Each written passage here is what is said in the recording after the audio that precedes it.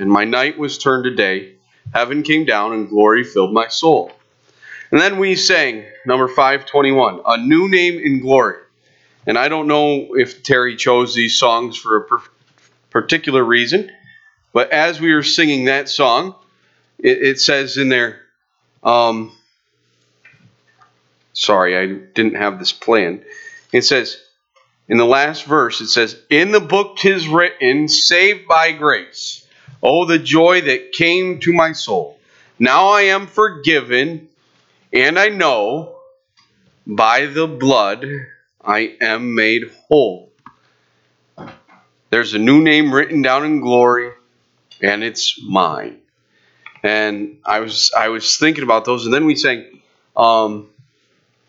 this is my Father's world. And at the end of that song it says, Jesus who died shall be satisfied. And I was thinking, I was contemplating that, and I was picturing in my mind a courtroom. And I was thinking about just how, like, let's say that I had robbed Joe. That would be a terrible, awful thing. But Joe takes me to court because I had robbed him. The judge's job is to, by the end of that, to make Joe whole again. But Joe, if he had come by that money ill-gottenly, there is that legal term, the doctrine of clean hands. So if Joe had robbed Leon to get that money, the judge would say, I'm sorry, but Joe, but that money wasn't yours to begin with. You got that money by ill-gotten gain, and because you do not have clean hands in the matter, I cannot make you whole.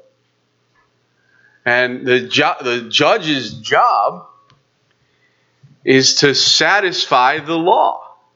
And as I was just thinking about those songs and about how they talked about how we are made whole, we are made right, we are put in a right position before God. And guess what? I can't do anything to get Joe to heaven, and Joe can't do anything to get Leon to heaven, because none of us have clean hands. Or, as the Bible says, clean hands and a pure heart, who has not lifted up his soul to vanity. And that's why Jesus, being the perfect, spotless Lamb of God, is so, so important. And you don't spend too much time in this world before you realize that it's a messed up place. And a lot of people, I even heard someone talking about it this morning. A lot of people don't want to come into the doors of the church because they think that these people here, sitting here on a Sunday night, are all uppity, perfect, righteous people.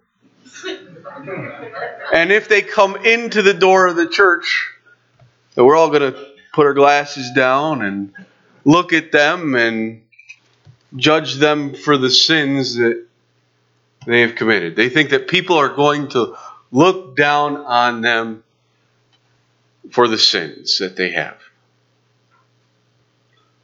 It's a messed up world. And I often think about my past and just the sins that I committed and the ones that have been nailed to the cross of Jesus Christ, and that I do not deserve heaven. And now what I want more than anything is to find people in the midst of sin and deception and to see them come to know Jesus Christ as their Savior. And I beg. And I plead with them, and I hope you do. I hope you do too. And I think some people think that if you go to church, maybe God will be happy with you. And I go into church and I got to sit there and listen to boring church service when I could be watching football. And they're missing the message. They're missing the hope. And then life just piles on them. And we have instances like Genesis chapter 34, where everything just falls apart and our lives are ruined and families are broken and it just spirals out of control. I don't know if anybody is reading on the news this week or watching the news or something, but there was a mother, I saw it last night, I saw it again today. There was a mother who posted a picture in her son's story. And she had a before and after picture of her son, before drugs and after drugs. Did anybody else see that news article or read that? And you read her story about, if you see my son, tell him we're praying for him. Let him know that he can come back and he can find hope. And in there, I think there was a mother begging and pleading for her boy who's run away from the Lord. And you could just see how it physically destroyed him. And I know that sin in a life without God was physically destroying me. And the greatest thing I ever did was to say, Lord, I surrender to you, and I'm going to give my life to you and let you change it. And I'm going to go wholeheartedly into this life with Christ. Jesus Christ changed it. But I think we all come from backgrounds, from families, and we all live in situations, and we all hear about and know of Genesis chapter 34 type of stories. And we're talking about this deception through the Bible. But in Genesis chapter 34, let's read the passage. Maybe you haven't read this passage in a while. Maybe you're not familiar with the story. It says, Now Dinah, the daughter of Leah, whom she had borne to Jacob, went out to see the daughters of the land. And when Shechem, the son of Hamor, the Hivite, prince of the country, saw her, he took her and lay with her and violated her. His soul was strongly attracted to Dinah, the daughter of Jacob, and he loved the young woman and spoke kindly to the young woman. So Shechem spoke to his father Hamor, saying, Get me this woman as a wife. And Jacob heard that he had defiled Dinah, his daughter. Now his sons were with his livestock in the field. So Jacob held his peace until they came. Then Hamor, the father of Shechem, went out to Jacob to speak with him. And the sons of Jacob came in from the field when they heard it, and the men were grieved and very angry, because he had done a disgraceful thing in Israel by lying with Jacob's daughter, a thing which ought not to be done. But Hamor spoke with them, saying, The soul of my son Shechem longs for your daughter. Please give her to him as a wife. Make marriages with us. Give your daughters to us, and take our daughters to yourselves. So you shall dwell with us, and the land shall be before you. Dwell and trade in it, and acquire possessions for yourselves in it. Then Shechem said to her father and her brothers, Let me find favor in your eyes, and whatever you say to me, I will give. Ask me ever so much dowry and give, and I will give according to what you say to me. But give me the young woman as a wife. But the sons of Jacob answered Shechem and Hamor his father, and spoke deceitfully, because he had defiled Dinah, their sister. And they said to them, We cannot do this thing, to give our sister to one who is uncircumcised, for that would be a reproach to us. But on this condition we will consent to you. If you will become as we are, if every male of you is circumcised, then we will give our daughters to you, and we will take your daughters to us, and we will dwell with you, and we will become one people. But if you will not heed us and be circumcised, then we will take our daughter and be gone. And the words pleased Hamor and Shechem, Hamor's son. So the young man did not delay to do the thing, because he delighted in Jacob's daughter. He was more honorable than all the household of his father. And Hamor and Shechem, his son, came to the gate of the city and spoke with the men of the city, saying, These men are at peace with us. Therefore, let them dwell in the land and trade in it. For indeed, the land is large enough for them. Let us take their daughters to us as wives, and let us give them our daughters.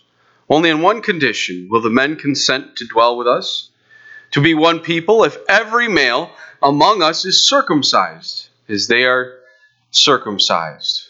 Will not their livestock, their property, and every animal of theirs be ours? Only let us consent to them, and they will dwell with us. And all who went out of the gate of the city heeded Hamor and Shechem his son. Every male was circumcised, all who went out to the gate of the city. Now it came to pass on the third day, when they were in pain, that the two sons of Jacob, Simeon and Levi, Dinah's brothers, each took his sword and came boldly upon the city and killed all the males. And they killed Hamor and Shechem his son with the edge of the sword, and took Dinah from Shechem's house and went out. The sons of Jacob came upon the slain and plundered the city, because their sister had been defiled.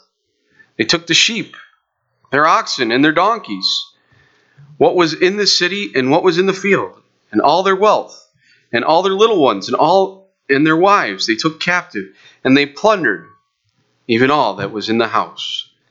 Then Jacob said to Simeon and Levi, You have troubled me by making me obnoxious among the inhabitants of the land, among the Canaanites and the Perizzites. And since I am few in number, they will gather themselves together against me and kill me. I shall be destroyed, my household and I.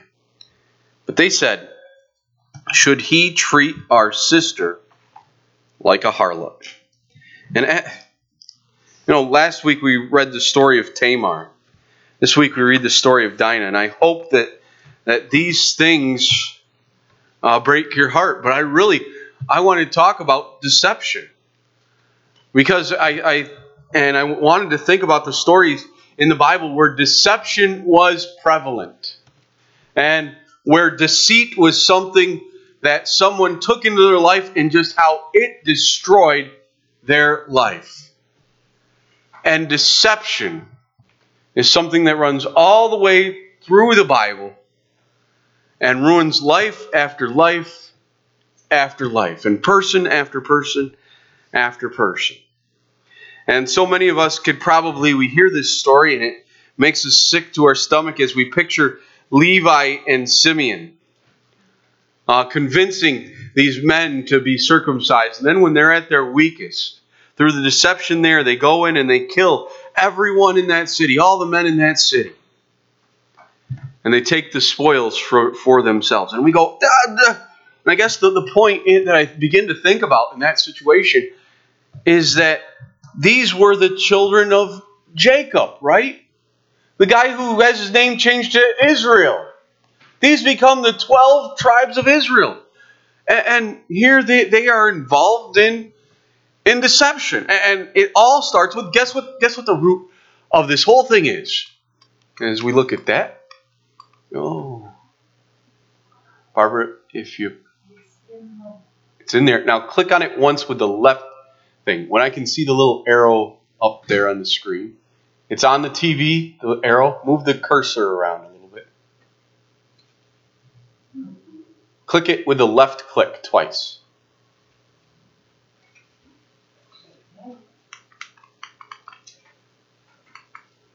It's okay. That's okay.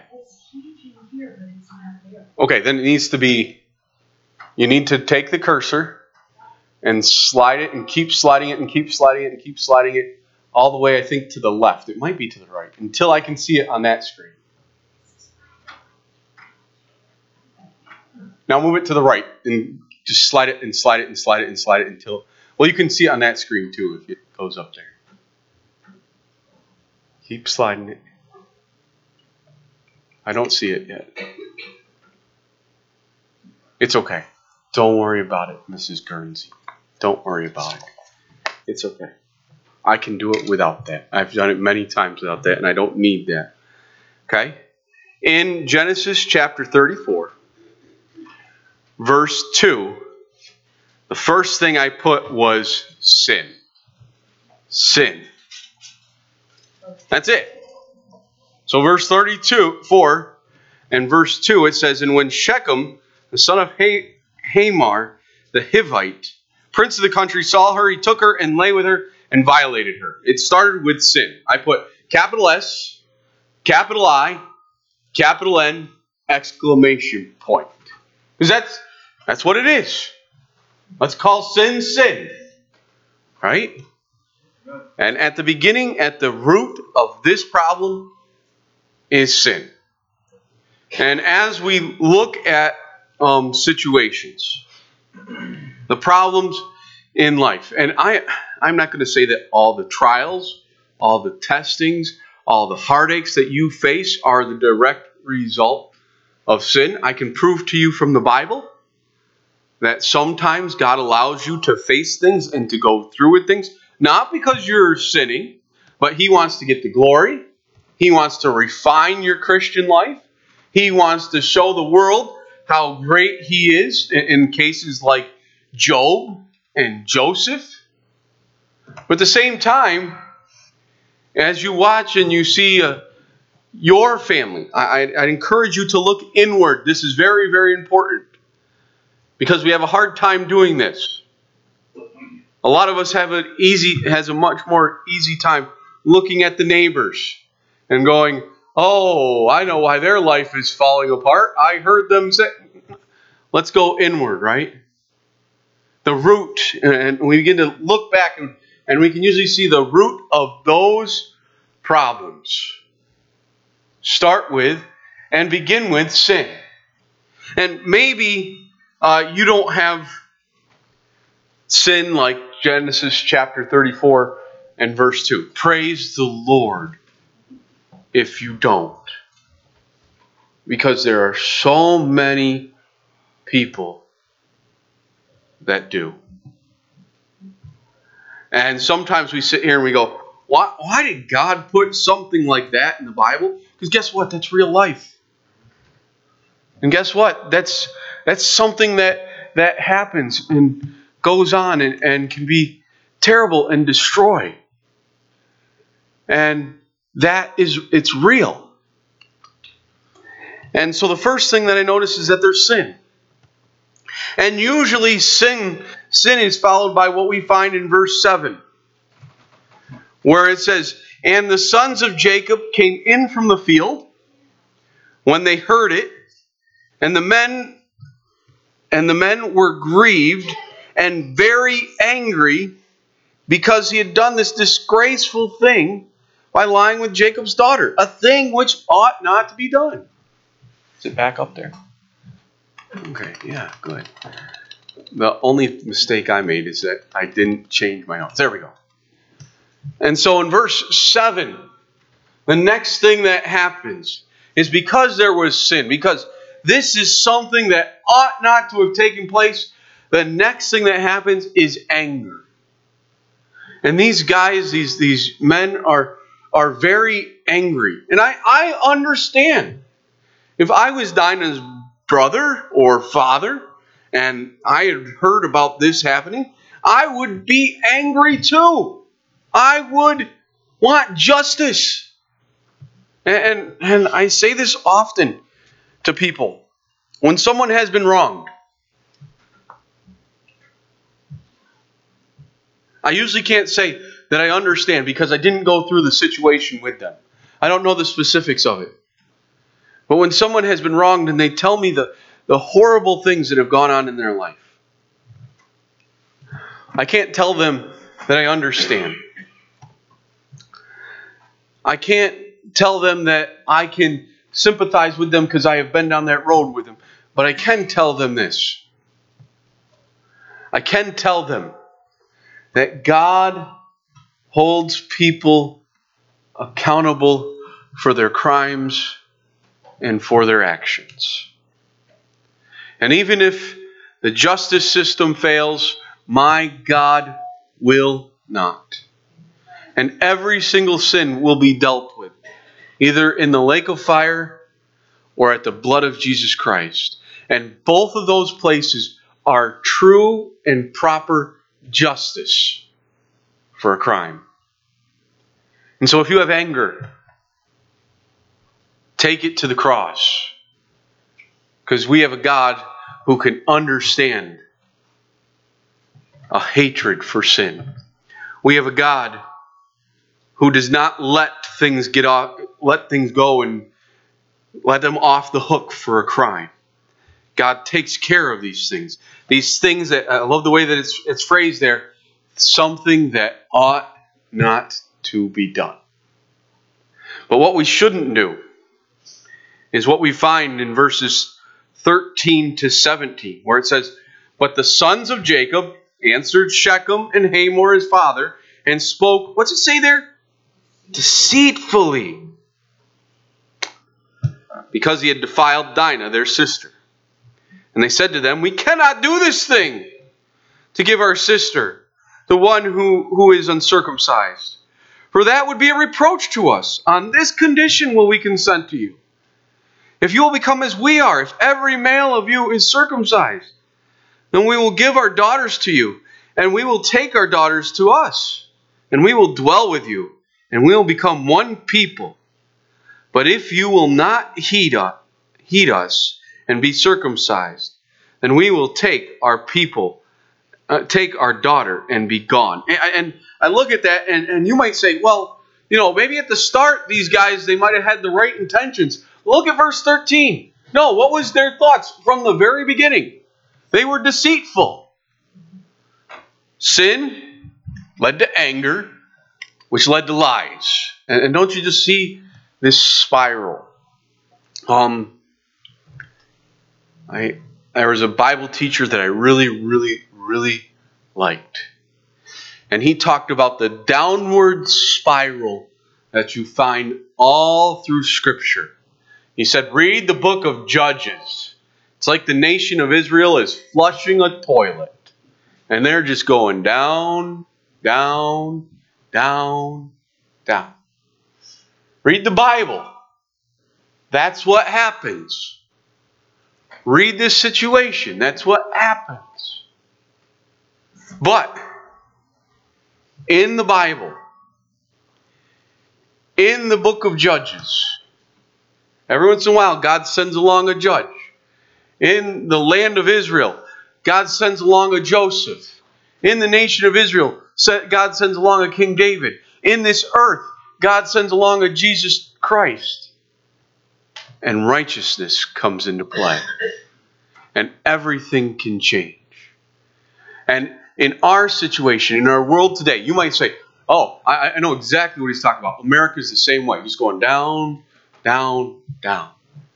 Couldn't God send someone, a person, a preacher, a prophet into this land and everything could change? We heard about Bart Kearns. He gave a great testimony about God doing great and wonderful things. There could be a change. There could be a revival in this land. And as we look, and we might say, well, it's going down, down, down. God can make a difference. Now, if things left to themselves, they will tend to go down because that is the natural state of man. Going down, down, down. And these lies, they led to murder. Verse 25, now it came to pass on the third day, when they were in pain, the two of the sons of Jacob, Simeon and Levi, Dinah's brothers, each took his sword and came boldly upon the city and killed all the males. From what I read in this passage of Scripture, this is not some righteous vengeance for a crime that had been committed. This is murder. It's not right. They acted deceitfully. They took these lies unjustly. And Jacob says, you guys have done something wrong. They did something inappropriate. And then it led to family trouble.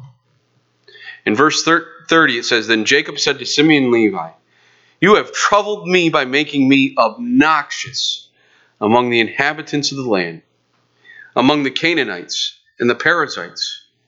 And since I am few in number, they will gather themselves together against me and kill me. I shall be destroyed, my household and I. And then at the end of that, you see him say, but they said, should he treat our sister like a harlot? And don't you just see, this is just going to go back and forth, back and forth, back and forth. And sin leads to sin, which leads to sin and leads to sin. And it just gets worse and worse. And this world is going to get more and more depraved unless God does something. Unless he, like in Genesis, sends along a Joseph. Unless, like in this world, he sends along a Jesus Christ to save the world. And today, we look in the world and it's getting worse and worse and worse. And maybe this is what you see in your family. Sin, anger, lies, murder, family trouble. Over and over again. And you just feel as if the world is being flushed down a toilet. The Bible's very honest. Deception's at the heart of this. It's at the center. Look at right up there. In the center of all those terrible things. Lies. Lies. Lies.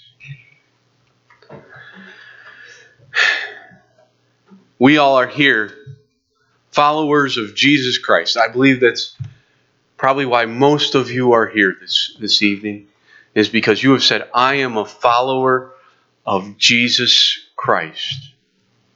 And I want him to make a difference in my life. Him to save my soul.